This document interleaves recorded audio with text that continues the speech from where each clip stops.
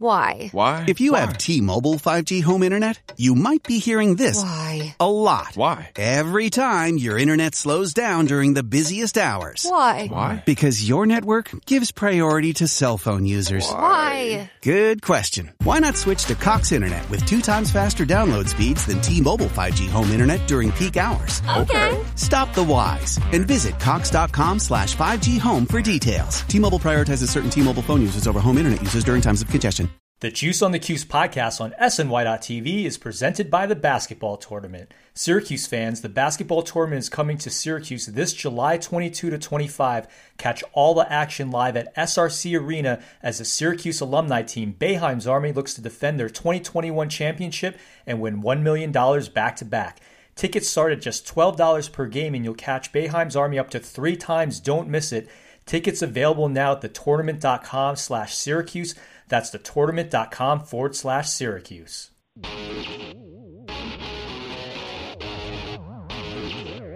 It is SNY.TV's The Juice on the Cuse podcast, covering Syracuse basketball, lacrosse, and football. Today on the Juice on the Cuse podcast on SNY.TV, we'll be talking about Buddy Boeheim's NBA chances and a critical offseason for Syracuse football and lacrosse. I'm Wes Cheng, and I'll be joined later by Brad Bierman, and our guest today is our great friend, NBA scout Ryan Blake. Ryan, appreciate the time as always. How are you today? I'm doing good. You doing all right?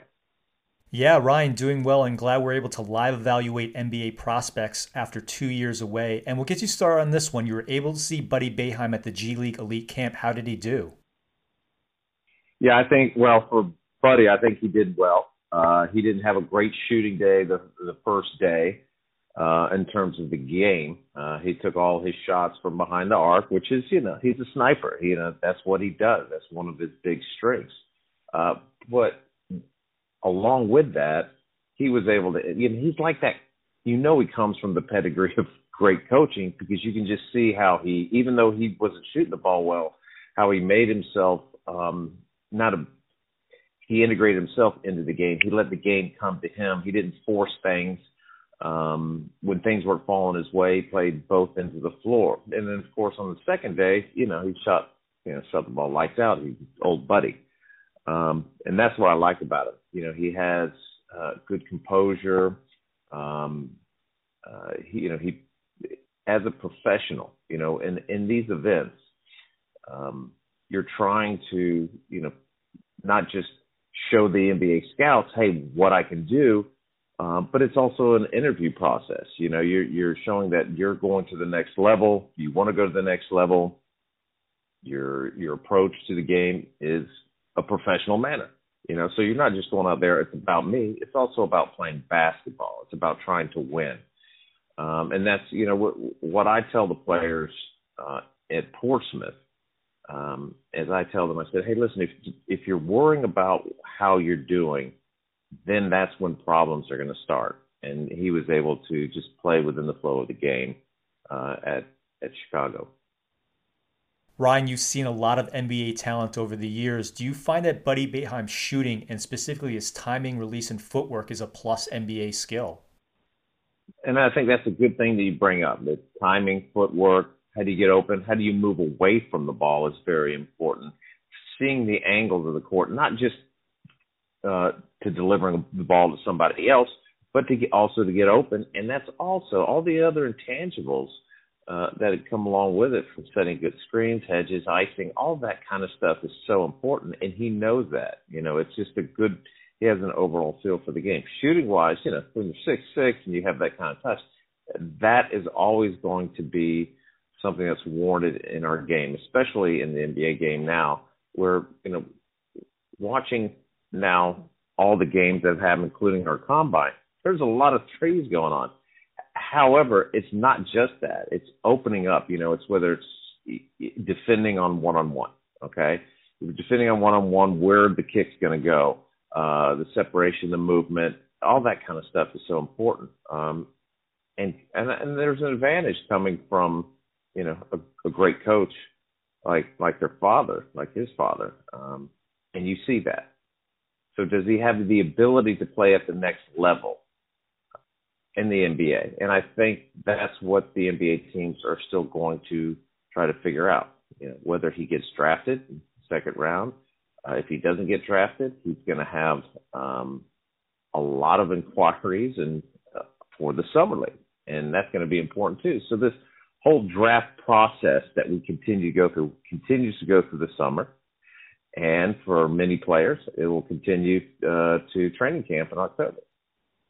One concern is obviously on the defensive side of the ball. Did you see enough athleticism from Buddy Boeheim on defense where you think he can consistently stay in front of NBA level guards? Yeah, I think that's always going to be a question for him. I think not just from the testing, which he did okay, the ability to, I try to compare this to someone like Steve Nash, and I'm not comparing these two players. However, it's not just athleticism to keep in front. It's just how to get there. It's the anticipation, all those kind of skills too, that you might not have that fast twitch quickness that other athletes have. And I see a little bit of that in him, where he's like, okay, well, there's, you might take, for example, like he'll be, we're coming off a hedge, all right, or screen, all right, and he has a good anticipation of whether to go under or over the screen. He's also a good enough leader to direct other teammates, and that's also what I like. So those are little intangibles. It's still going to be a question, and I think this process, as we can keep going to tiers and tiers and through summer league, those questions you'll have a better idea through a better product or length of work. Ryan, I wanted to move away from Buddy Boeheim and onto some other Syracuse players. You mentioned the Portsmouth Invitational Tournament. That's a tournament you helped run as an NBA scout. There were two other Syracuse players there. I wanted to start with Cole Swider. What did you like and dislike about his game?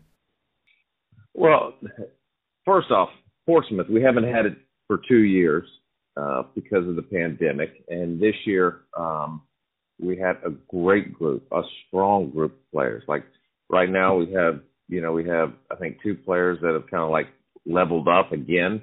Darius Day going into our combine. We just had a very, very strong Portsmouth, and it was one that run great. And everybody there did not hurt themselves. And, you'll usually have guys that just play bad or whatever, and they're done, right? You might have a few of that, but everybody there, they came in very motivated, and Cole was one of those players. Having had a pretty good season at Syracuse after, when he left Villanova, he came into a totally different system, and he was able, as a big that could really shoot the ball, we were excited to have him down in Portsmouth. Problem was he didn't shoot the ball that well. His big strength was, shooting it from outside, and he didn't shoot the ball that well. However, I was so happy seeing he played both ends of the floor, man. He really, really worked hard on both ends of the floor. He made other players better. He got to the rim. He rebounded. All those things that you want. Okay, that's great. You're not shooting the ball well. We know the guy can shoot. We're not going to eliminate him from 3 games and go, okay, the guy can't shoot. He just can't get enough shots against quicker players or anything like that. We know he can shoot, and although he did not shoot the ball well, I think for the most part, we were happy to see him compete the way that he did and not get down on himself because those shots weren't falling. He really played as a good teammate, and I think that's going to resonate with opening up doors for NBA teams to bring him in for individual workouts and summer league. So he averaged 12 points, but he only shot like 12% from behind the arc. And Ryan, we'll get you out of here on this one. The same question about Cole Swider, but for Syracuse's other guy, Jimmy Boeheim. How did he do? I really liked, the thing about him is that you could tell right away, well, wow, this was fast-paced. This was a fast-paced game. And again, just like his teammate Swider, man, he put in a heck of an effort, just to compete. He shot the ball well. When he was there, he only averaged around 8 points.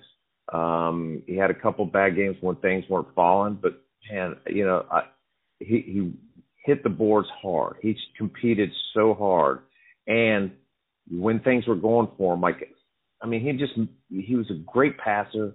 He was a good leader. There was a lot of things to like about what he did. And, coming again, he had those great, he had a couple of those great games during the season. You go, wow, can he keep this up? And it just keeps getting your interest, A guy, again, with that size, 6'7", 6'8", that can shoot the ball and play, a number of different positions.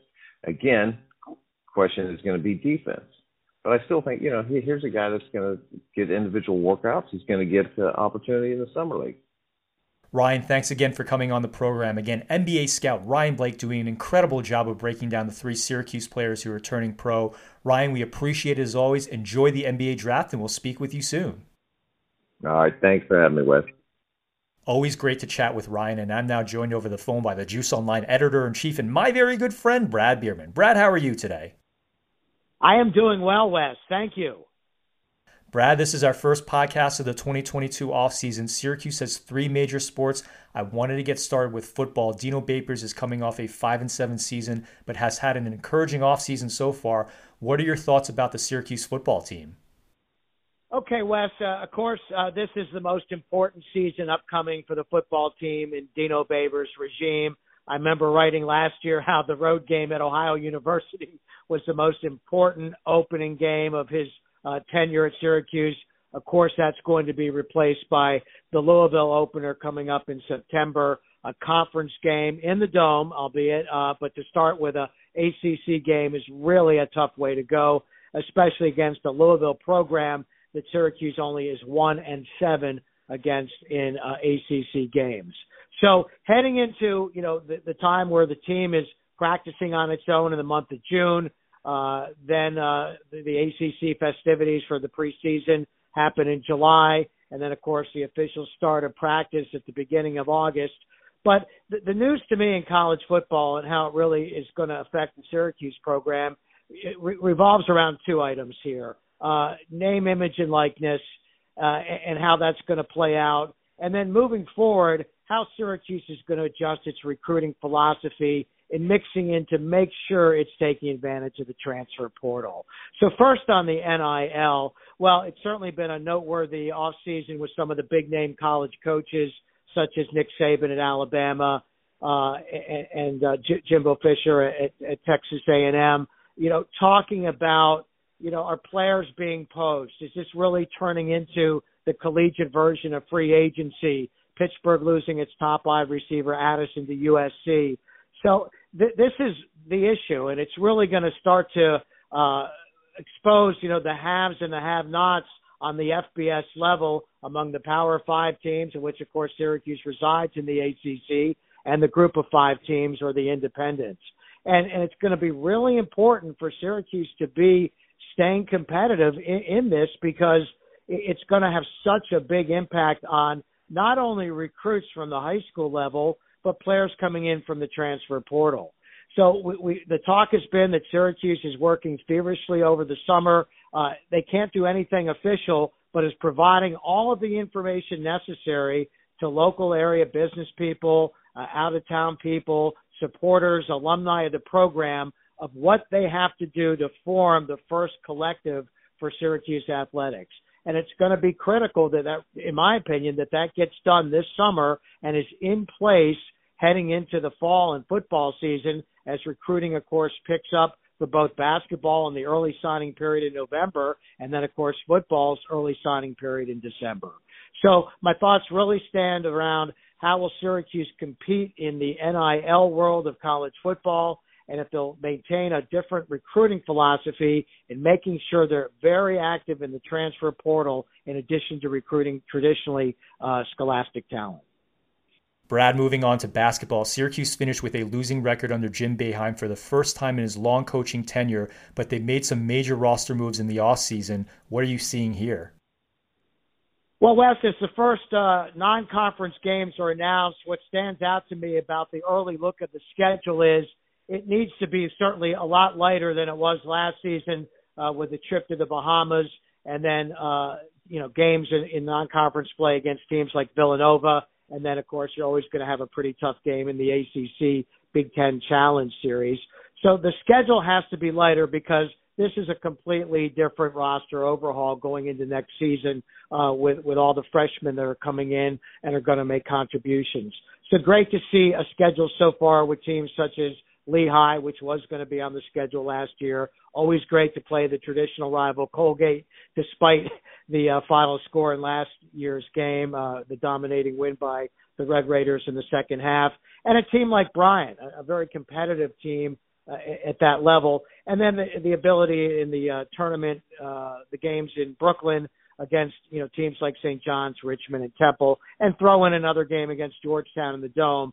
That's the kind of schedule and competition I like to see to get next year's roster ready for ACC play. And don't forget, there's likely to be an ACC game early in the season.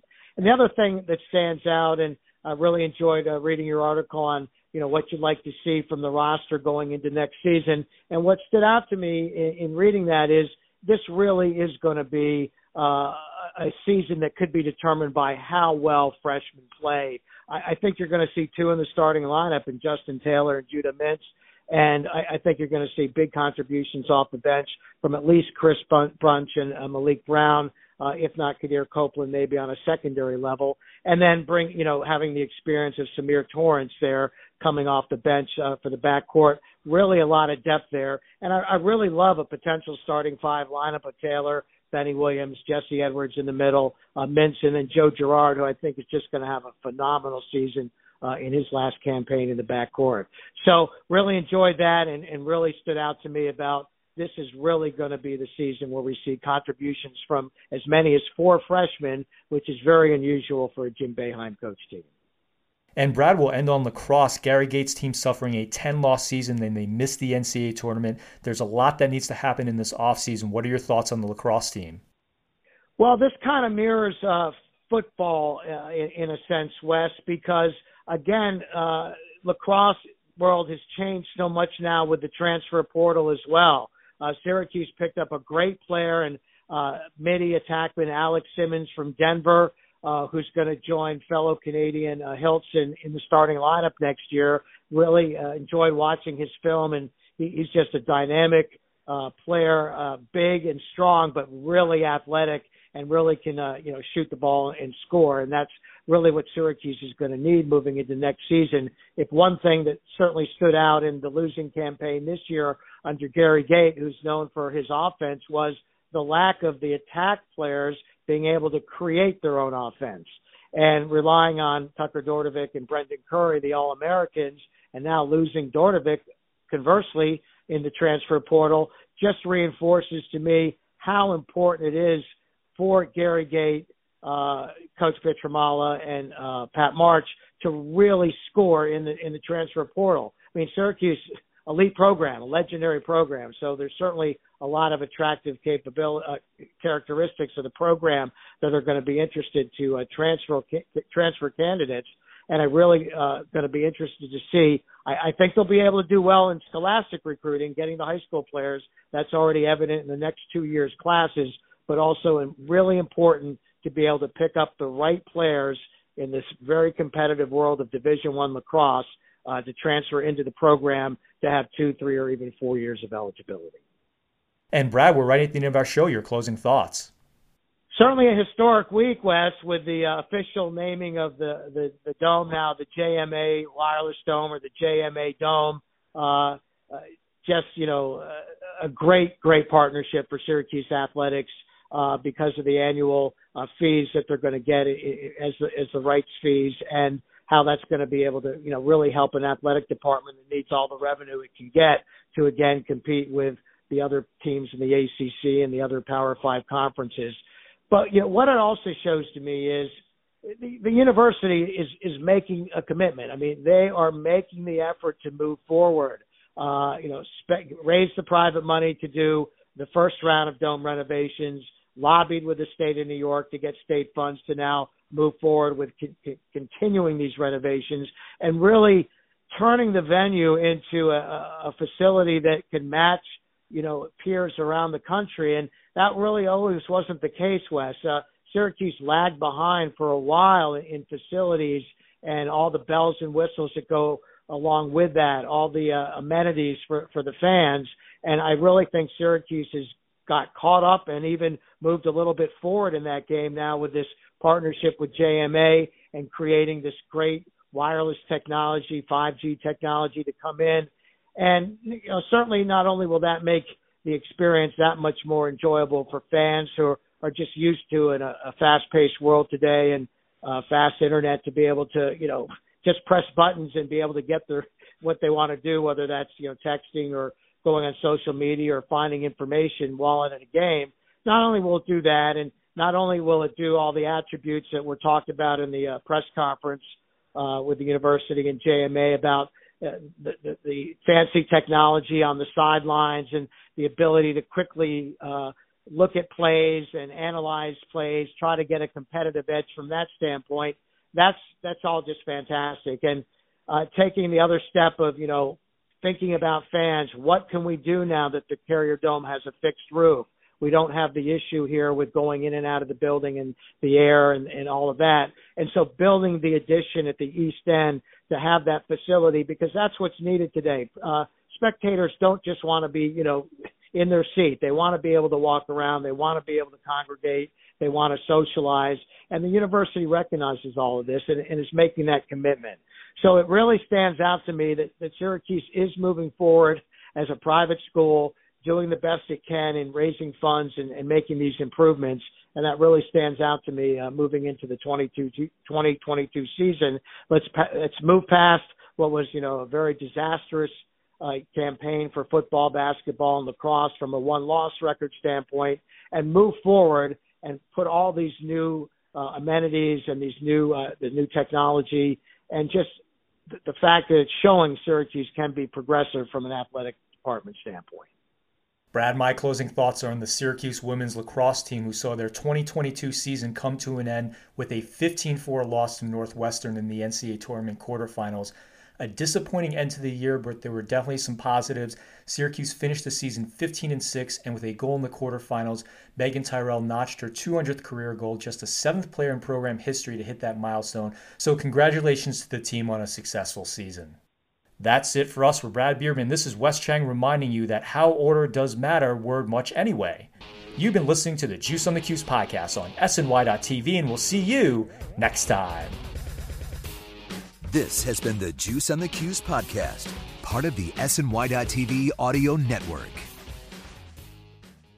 Looking for a fun way to win 25 times your money this football and basketball season? Test your skills on Prize Picks, the most exciting way to play daily fantasy sports. Just select 2 or more players, pick more or less on their projection for a wide variety of stats, and place your entry. It's as easy as that. If you have the skills, you can turn $10 into $250 with just a few taps. Easy gameplay, quick withdrawals, and injury insurance on your picks are what make Prize Picks the #1 daily fantasy sports app. Ready to test your skills? Join the Prize Picks community of more than 7 million players who have already signed up. Right now, Prize Picks will match your first deposit up to $100. Just visit prizepicks.com/play100 and use code PLAY100. That's code PLAY100 at prizepicks.com/play100 for a first deposit match up to $100. Prize Picks, daily fantasy sports made easy.